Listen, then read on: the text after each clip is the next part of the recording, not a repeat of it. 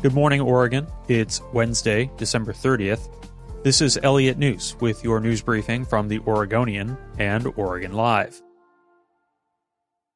Oregon Governor Kate Brown downgraded 5 of the state's counties from extreme to high risk of coronavirus spread, allowing them to resume some indoor services.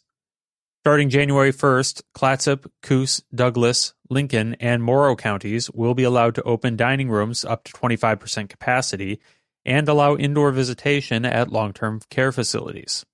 24 counties, including the entire Portland metro area, are still considered at extreme risk of coronavirus spread. The county risk levels are reconsidered every 2 weeks.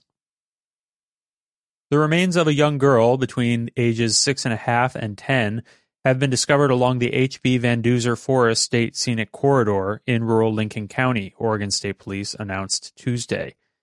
Detectives are seeking the public's help in identifying the child. Her remains were found in the area of the scenic rest stop along the heavily wooded corridor, which winds through Oregon 18 from northwestern Polk County to Lincoln City. Authorities say they are unaware of any reports of missing children matching the girl's description. She was 3'10" to 4'6" tall, and her hair was long and either dark brown or black.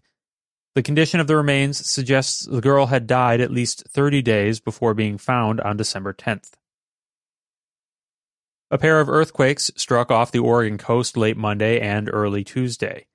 The U.S. Geological Survey reported a magnitude 5.7 earthquake about 127 miles west of Bandon at 11:10 p.m. Monday. A smaller magnitude 3.2 quake hit to the southeast at 2:14 a.m. Tuesday. The larger quake could be felt as far inland as Portland, Salem, and Medford. Though moderate earthquakes like the 5.7 magnitude one can cause damage to buildings when their epicenter is on land, none was reported Tuesday.